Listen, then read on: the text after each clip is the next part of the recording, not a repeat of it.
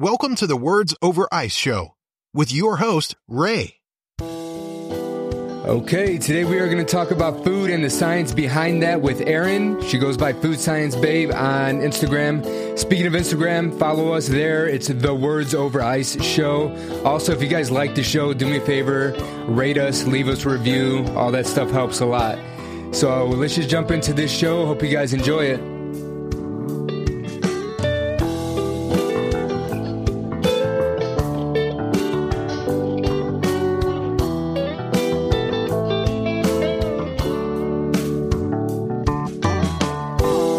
So today we have Erin with us. Erin, how's it going? Hi. How you doing? Pretty good. So Erin, you are a food scientist, correct? Yep. And I had no idea what that was until just about a week or so ago. I don't think many of us do.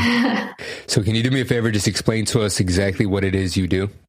Yeah, so actually I went to school for chemical engineering. I kind of just ended up getting into food science. I started out in an engineering role out of college and then kind of wanted to get into more of food product development side of things. So that's kind of more what food scientists do. So basically we create packaged foods. I mean, anything from your bagged lettuce at the store to granola bars, cereal products, all that.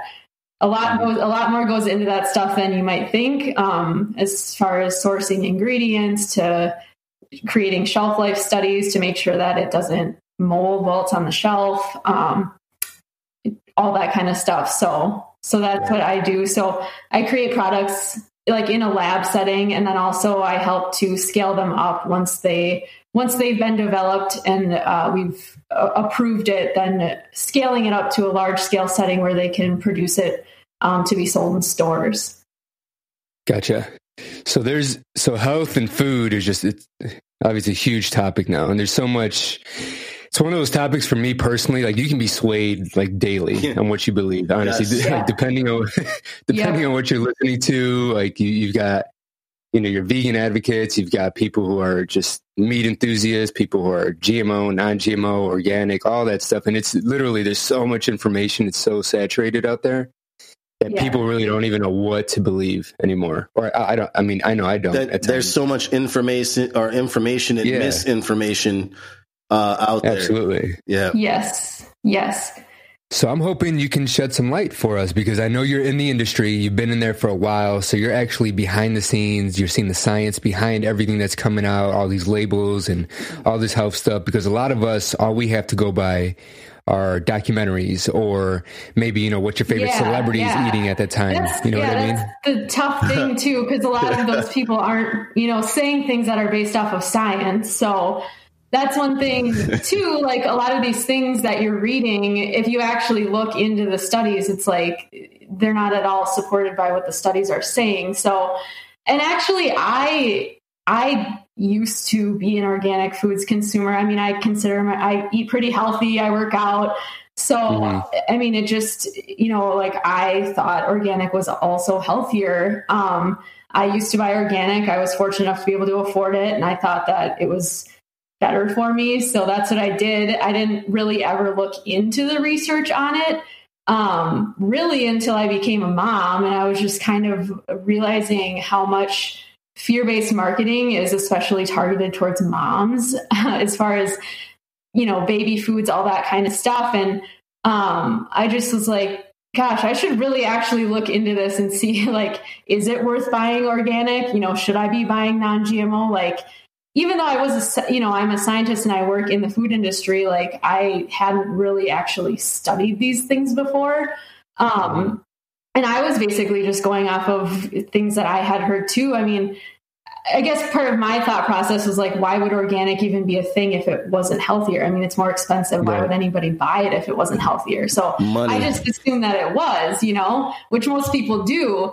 But when you actually look into the research shows that organic isn't any safer and it's not any healthier than conventional foods. So the organic industry has done an amazing job at marketing their products as healthier, using natural, all those buzzwords to make consumers assume that they are buying a healthier product.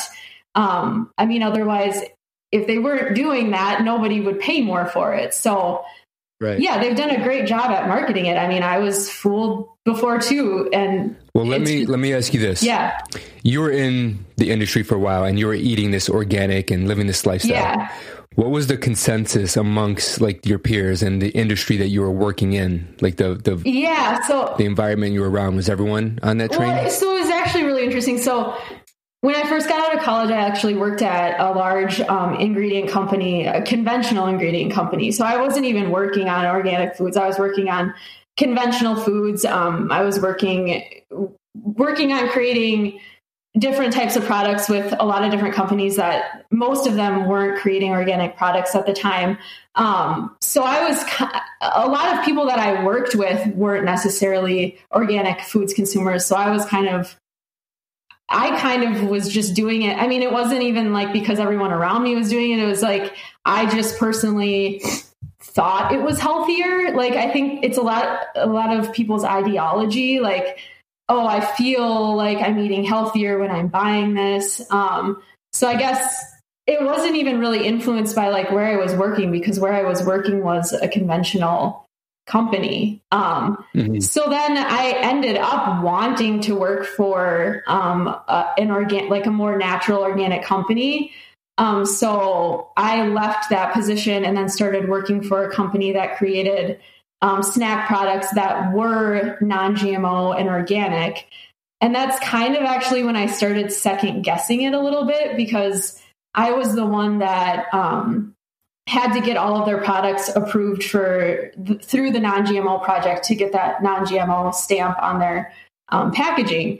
And when I was doing that, I was kind of realizing a little bit how arbitrary it was to get this non-GMO stamp, and kind of just looking into it more, like, this isn't, like they were, so the products I was creating was like popcorn snacks, and like, they weren't necessarily super healthy. A lot of them were like drizzled with chocolate and stuff like that.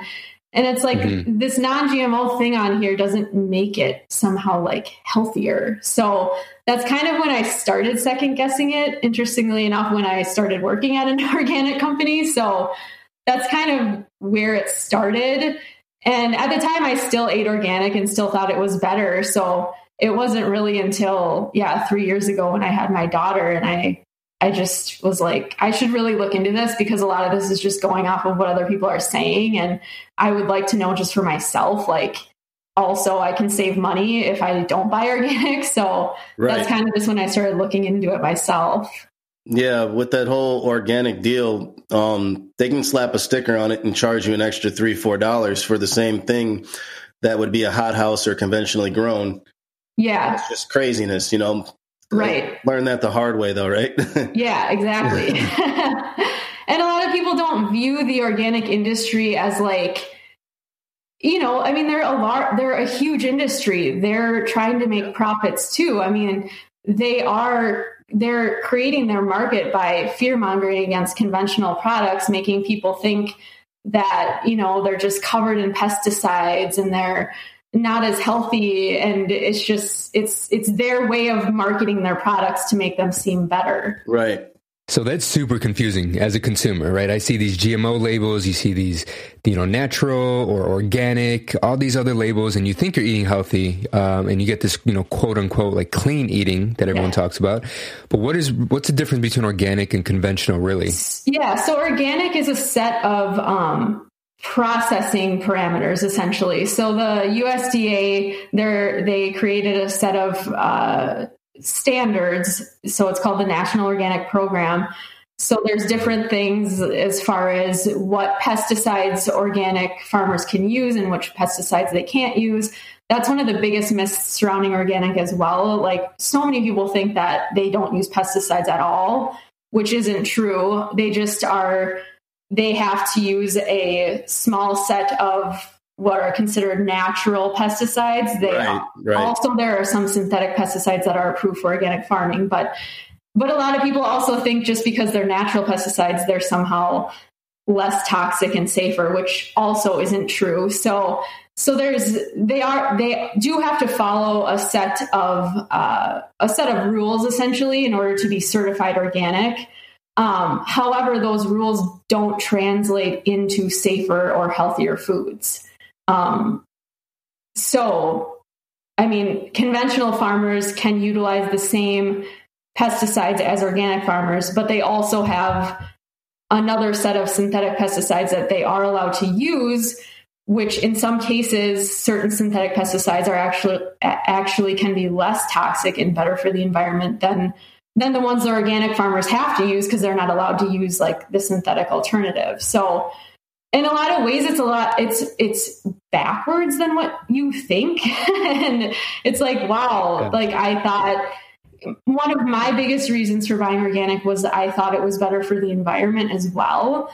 And that's also not true.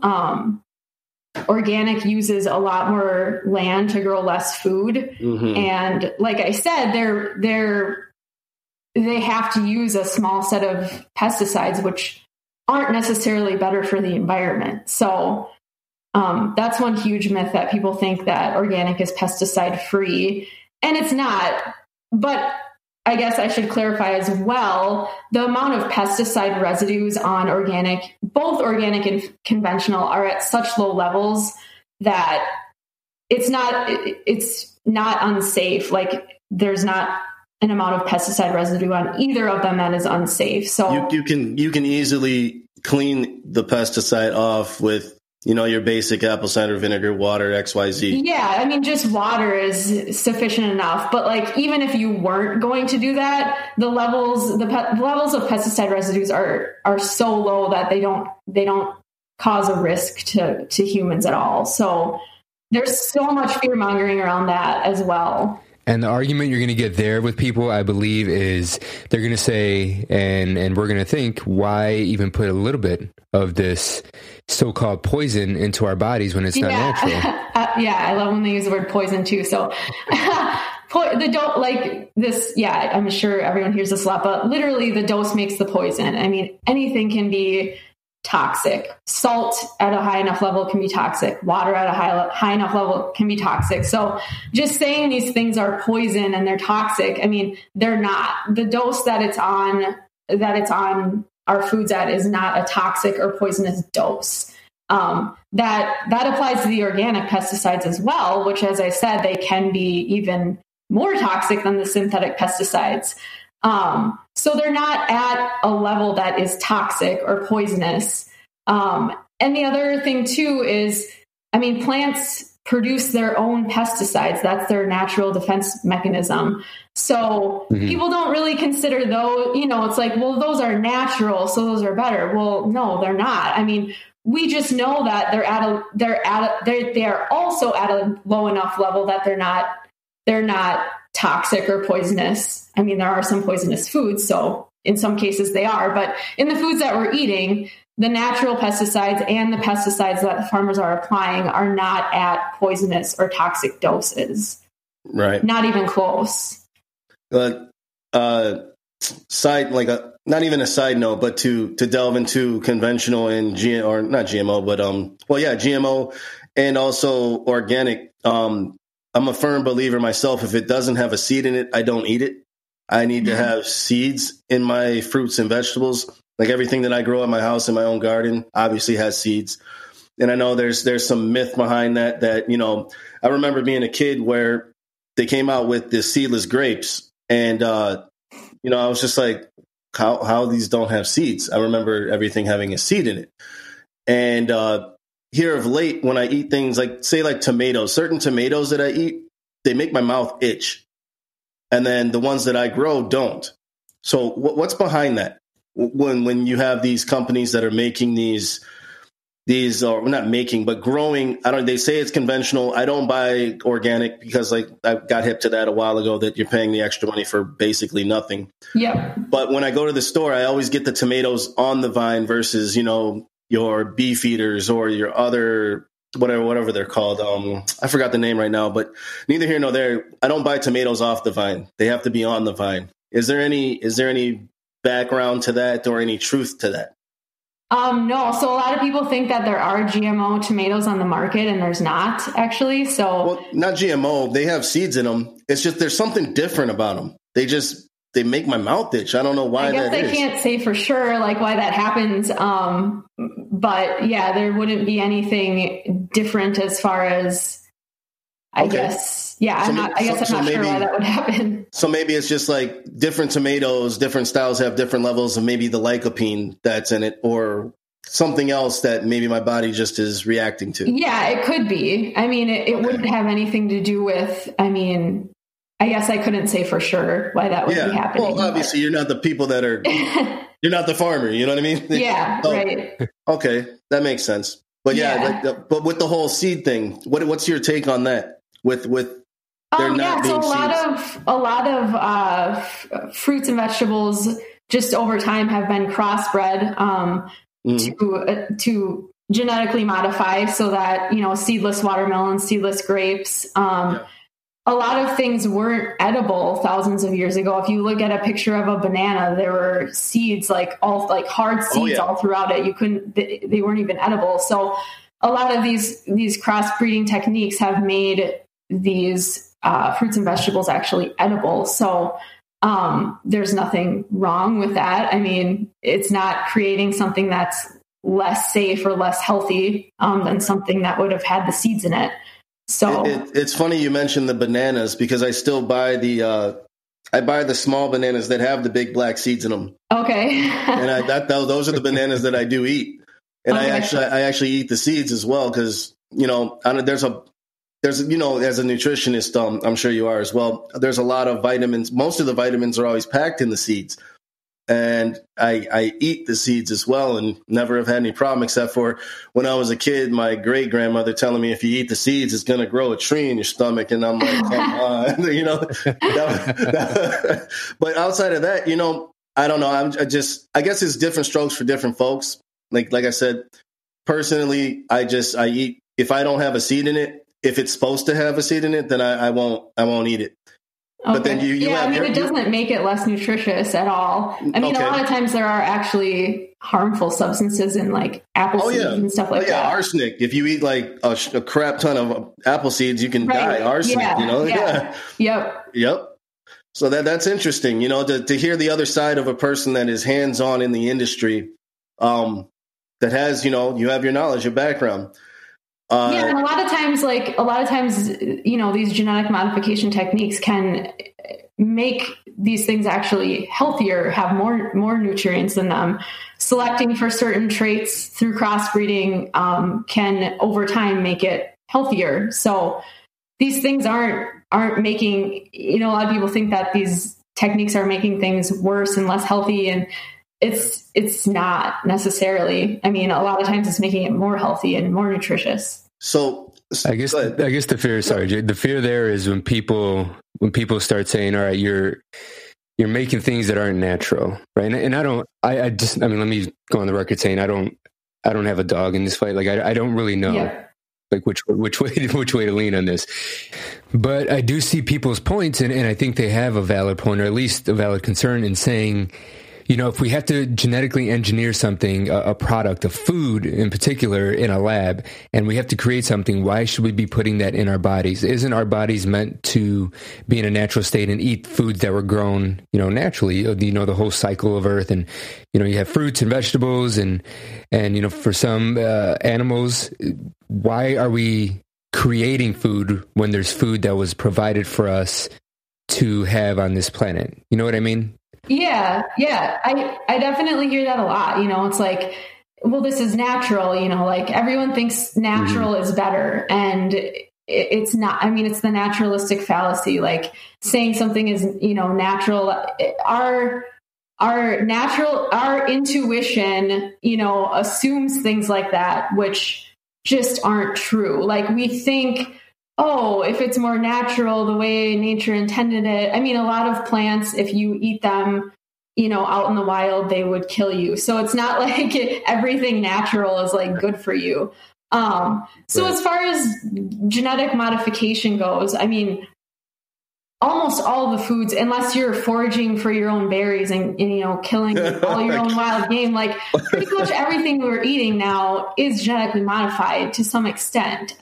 Farmers have been crossbreeding crops for thousands of years. So pretty much everything you find at the grocery store nowadays has been genetically modified to some extent. And like people don't necessarily, that's not considered GMO as far as food labeling goes. So a lot of people don't consider that like, well, that's natural. That could happen in nature. Like, yes, that is true. However, farmers are intervening and they are crossbreeding things. So it would also take like hundreds of years for the process that farmers are doing to happen naturally in nature. Right. Yeah. Like we wouldn't have a ton, like most of the stuff if we were just waiting for it to happen in nature. Don't grab those little red berries off the bush. Right. Exactly. Yeah. A lot of things in nature are very deadly. So that's the naturalistic fallacy. Like not everything natural is good for us or better than something that has been created by humans. Quick question. Yep. With carrots, I read a story and have bought a bag, and it slightly tasted different. Carrots originally were purple and kind of like a whitish, yellowish color, and then they were crossbred into this orange color. What was the purpose to bump up the vitamins in a certain specific area, or what was the reason for that?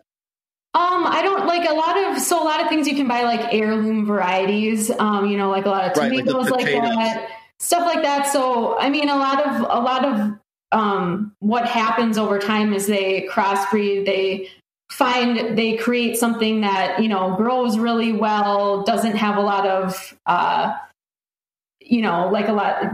is kind of more resistant to pests, stuff like that. So a lot of these things are bred to be able to grow a lot, Right. So I think I'm not sure specifically about carrots, like why they were bred to be orange. I don't know like what specific traits that had that they selected for and why those are grown the most. But that's kind of what happens over time with a lot of crops. I mean, you see that with tomatoes. There's a few varieties in the store. People like consistency too. I mean, yes, prettier vegetable, the better for them. Yeah. So you go to the store and it's like, that's the point that I wanted to make. Your certain tomatoes, you go to a farmer's market, you might have more heirloom varieties and things like that. But I think it's just to keep things more consistent, to farm them. It may take less land. You can grow more on less land. So all those traits have been selected for through crossbreeding for one reason or another. Right. Like with the term ugly vegetable, that came from a farmer's market versus the pretty one that's in the store. Yeah. You know what I mean? Because it's been, there's pests that have been in and out of the, area. Yep. Yeah. I mean, there's a lot of produce that if it just doesn't look good, it just gets tossed. That's a huge issue right now with food waste. People don't want to buy something that doesn't look like it should. So look at France. France was like one of the first, and I'm not a France fan. Don't get me wrong. But I do like that. I don't like France, but let's say this. I do like that they put the ban on just throwing shit away. Like there's so many people that need food. Oh yeah. That's a huge thing right now. And actually one positive thing, well, there are a lot of positive things about what you consider. So what you consider GMO, when you see that label now, that's what is called transgenic crops. So that's what people are referring to when they say GMOs, where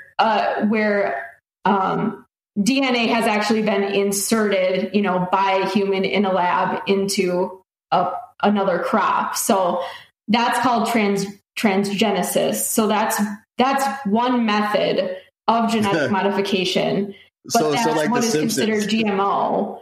And that can actually be used to increase the shelf life and reduce food waste. Yes, so that is one thing that is one of the things that is positive about GMOs. It's funny, I couldn't help but think about the Simpsons episode of the tobacco. It was just, I don't know if you guys seen that. I don't know if I've seen that one. They crossbred tomato and tobacco together, and Homer Simpson was all about. It was hilarious. That was just a random thought. Sorry, I told you my mind is really jacked up, so I just I'm bouncing around all the time. Hey, that's all right. I'm a fan of the Simpsons, so yeah. Well, they tell the truth. I'll tell you that much. I don't know who he knows, but he knows somebody. We brought up a point earlier that I wanted to touch on. Like, we as a people, and GMO gets a bad name, right? But we as a people have grown so tremendously and rapidly. There's 6, 7, 8 billion people. I don't even know the number. But everyone kind of shuns GMO, but it's almost necessary. Like, we don't have enough natural foods and crops to feed the population on this earth. Yeah. It's crazy. That's a huge thing, too, about...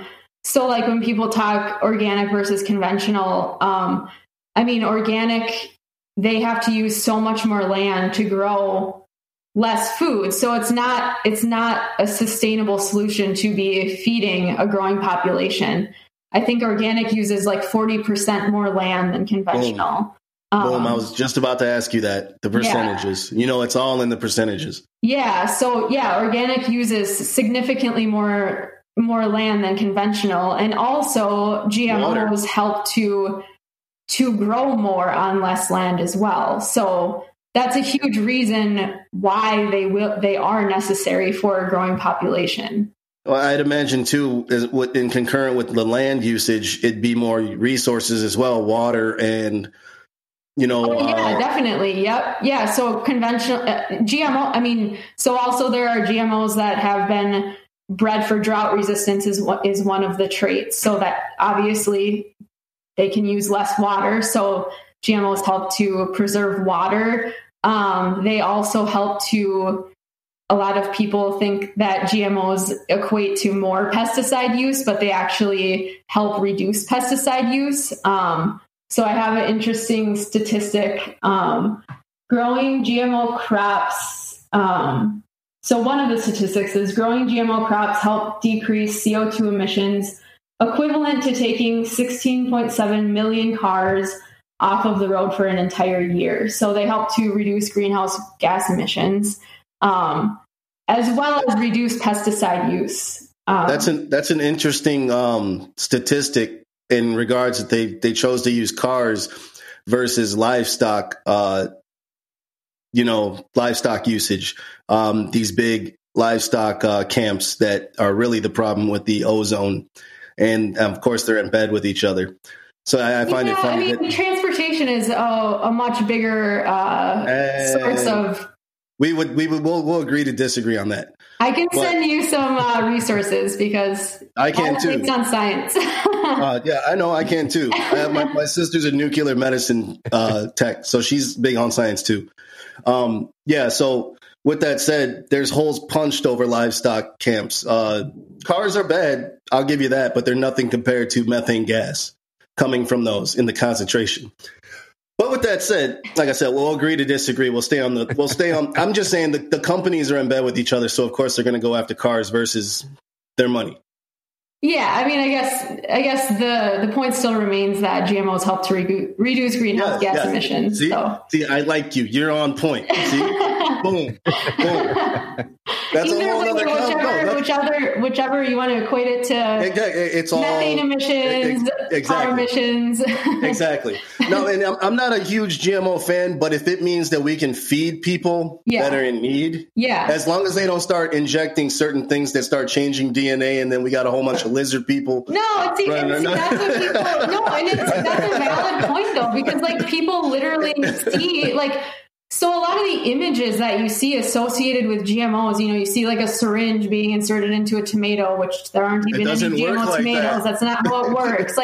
There's so many images like that. And people honestly think that's what it is. It's that's not at all what GMOs are. They're not these scary, foods that are going to change our DNA. I mean, it's just it's ridiculous. All these images that are associated with GMOs. And if you don't really know anything about it, I mean, you're gonna believe whatever. Yeah. Yeah.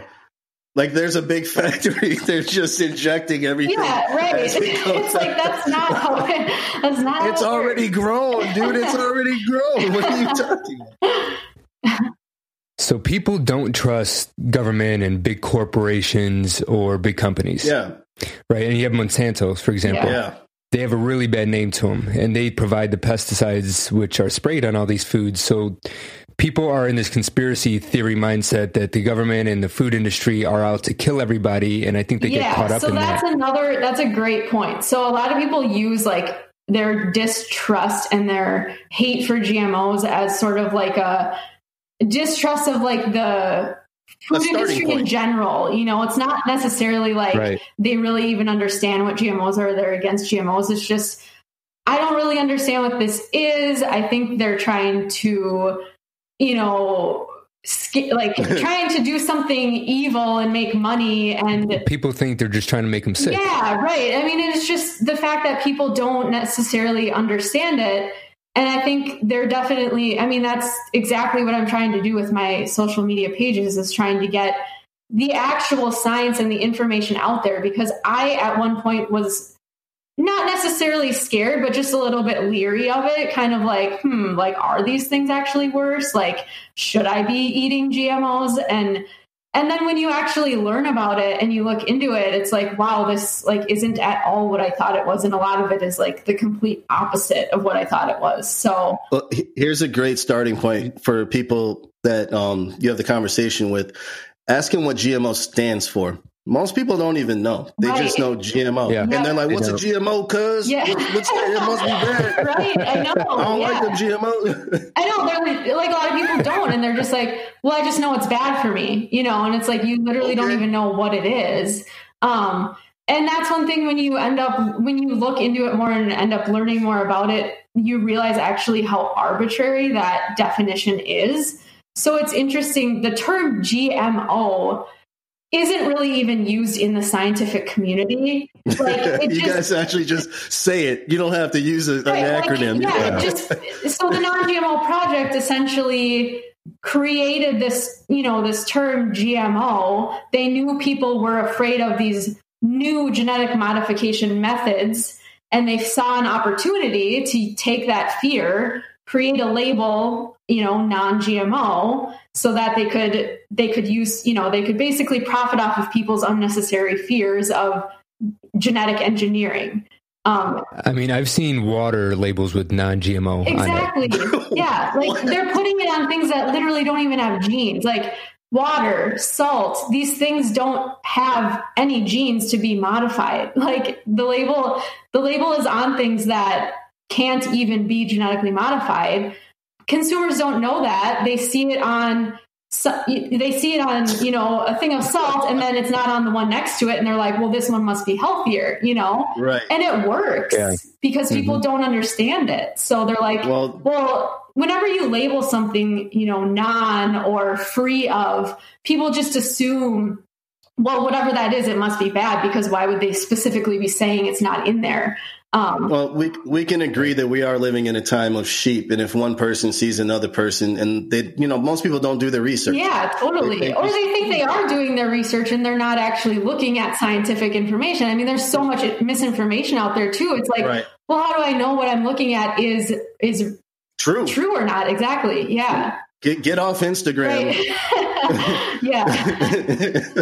A good example is I just watched, I don't know if you guys ever seen What the Health, documentary. Yep. No, I haven't seen it. So it's, I just saw that a couple weeks ago. What'd you think, Jay? It's a vegan based documentary saying how horrible meat is, essentially. And here's the thing is I'm transitioning into, getting into basically no meat. But here's the thing.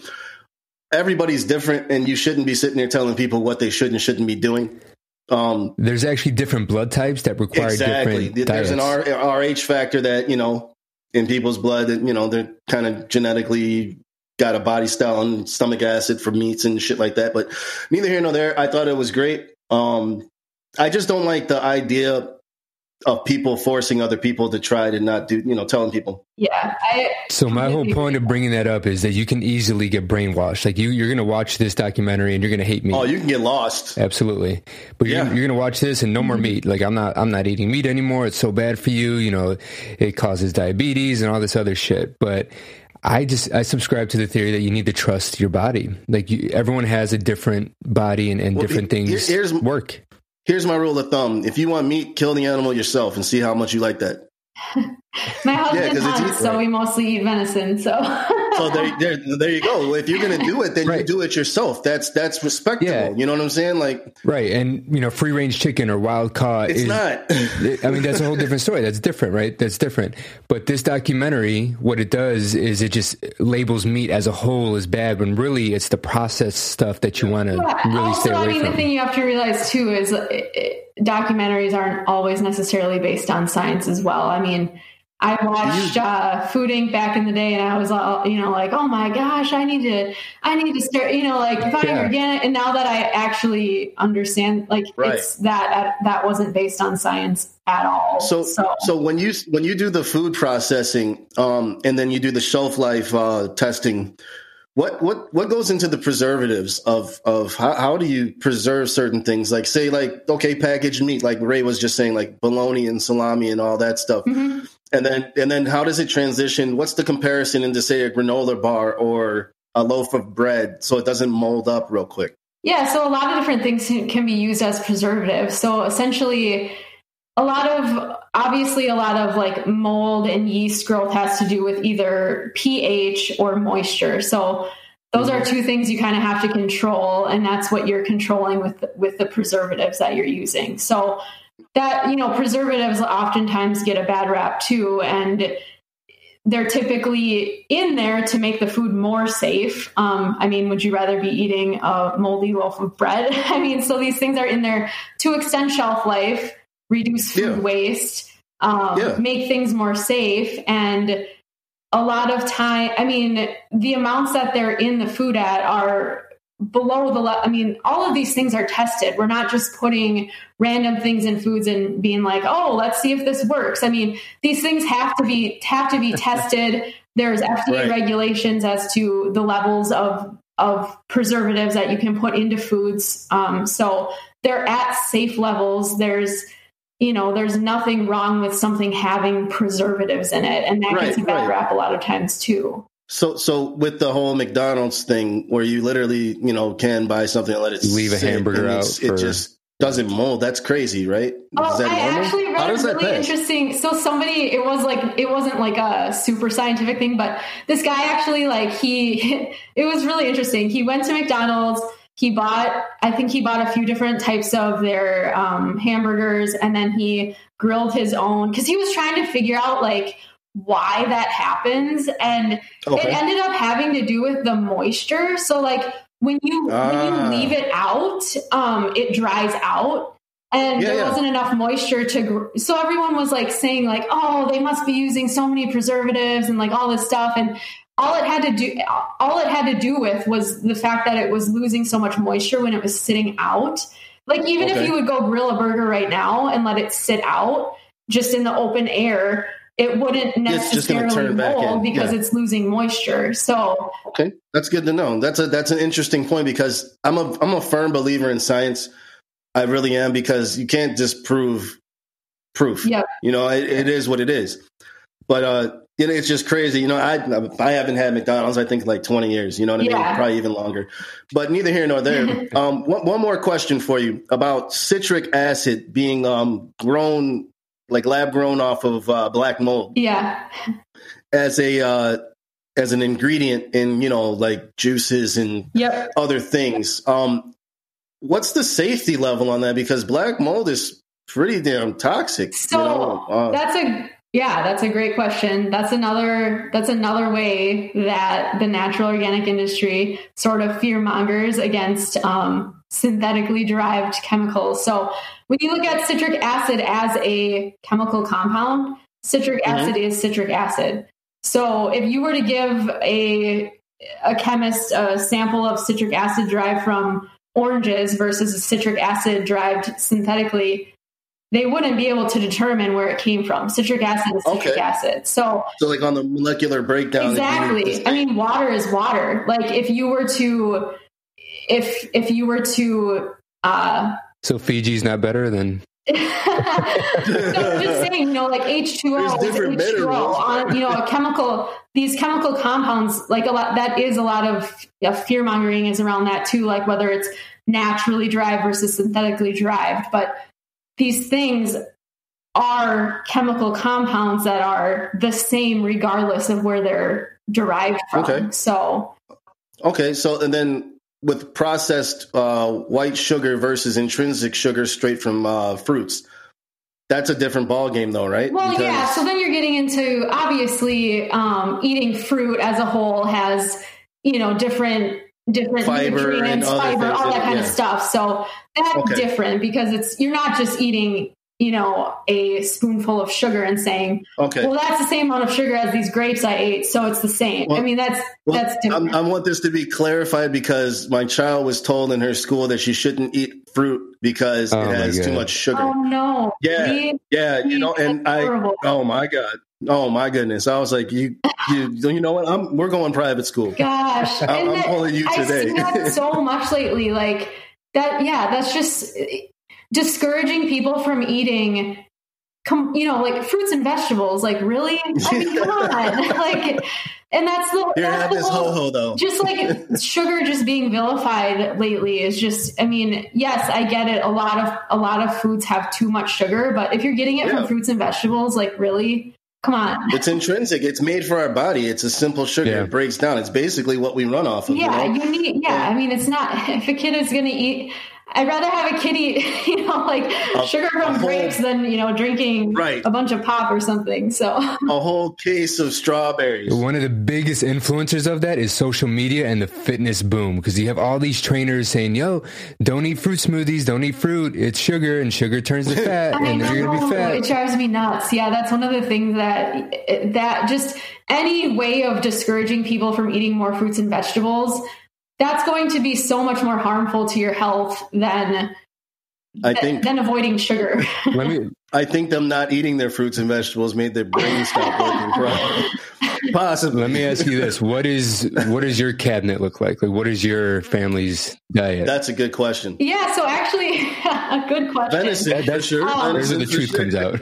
Yeah, no, that's a great question. So there are certain things that that are certified organic that are in my cupboard because my daughter likes it. So I'm not buying it because I'm like, oh, this organic thing is healthier or better. Like there are certain things that I just, it's like, oh, I like this product, I'm going to buy it. So a lot of things that I buy, they're not like, I wouldn't buy something organic because it's like, I think it's healthier or I think it's better for the environment. Like I used to buy all organic fruits and vegetables before I knew that they weren't any healthier. And now I buy conventional. So I pretty much just buy what looks good. Like as far as produce goes, I mean, if the organic were to be on sale and it was cheaper than the conventional, like I'm going to buy the organic, I'm going to buy what's cheapest. So that's just kind of how I shop now. I'm not like, I would always kind of feel like, oh man, I should really buy these organic strawberries because I've heard that they have, a lot of pesticide residues, and a lot of that can be really harmful because it's not true. And then two, a lot of consumers, if they can't afford the organic, then they're just not going to buy them at all, which, is deterring people from buying healthy fruits and vegetables. You should. So that happened a lot with me too. When I was eating organic, I would go into the produce aisle and I'm like, oh man, these are really expensive. And then I just wouldn't buy them because I didn't want to buy the conventional. Yeah. You should do a documentary called "Going Broke," the organic farce. Yeah, that's a great title. So one more question before I let you go. And I think this is the main. Like you get past the GMOs and organic. I think the main issue at the core is people not trusting food and all the diseases that are being brought up these days. And doctors saying corporations and all that. And doctors saying 60% of people that are in here for these diseases, it's all food related and it's all what you're eating. I mean, what is your take and your stance on, processed food and food causing disease and that whole like epidemic that we're going through now? Yeah. So one of the things is that people always say like, oh, all these things are epidemics or whatever. And when you actually look, like cancer rates are actually decreasing. Our population is increasing. Our population is getting older. We're living longer than ever. So of course there's going to be different diseases associated with living longer. However, a lot of these things actually aren't increasing. The rates of them are not increasing. I guess as far as like processed food creating these things, there's no evidence to back that. The biggest thing about foods creating illnesses is just eating too much food and not moving around enough. So eating too much food and gaining weight, that is way more detrimental to your health than, organic or conventional or GMO, non-GMO, all that kind of stuff. So, and I think that's a big deterrent too. Is people say, this gentleman was on a meat diet, but it's like, what is he eating or what is he doing outside of that? All right, so he eats meat, and they're saying this meat is causing cancer, right? Just as an example. Mm-hmm. But what is he eating? Is he lathering that steak in butter? Is he drinking Coke with it? Is he not exercising? Is he not exercising after it? And so many of these studies too, it's like, oh well, we linked this food, these people that ate. Or a lot of them I've seen, is with like diet pop. So like things with aspartame and stuff like that. And they're linking, people drinking that to certain diseases. And a lot of times it has to do with like what else is in their diet though. Like, do these people typically that eat this stuff also, like you said, not exercise, have just a crappy diet in general, are overweight. So a lot of times it's all of those other factors that are creating these illnesses, not necessarily this one ingredient or this one, product. But they're conveniently ignored and they focus on just what they want to focus on, what they want us to know. Exactly. It's a trifecta. It's your DNA, your amount of activity and exercise, and what you eat. You can be the healthiest eater, but still be a slug piece of shit. You know what I mean? Like you can, it is what it is. Like you can still just be sitting around and be unhealthy. Yeah. And at the same time, you can be eating 100% organic foods and be really overweight and unhealthy. So, right. Yeah, exactly. Yeah.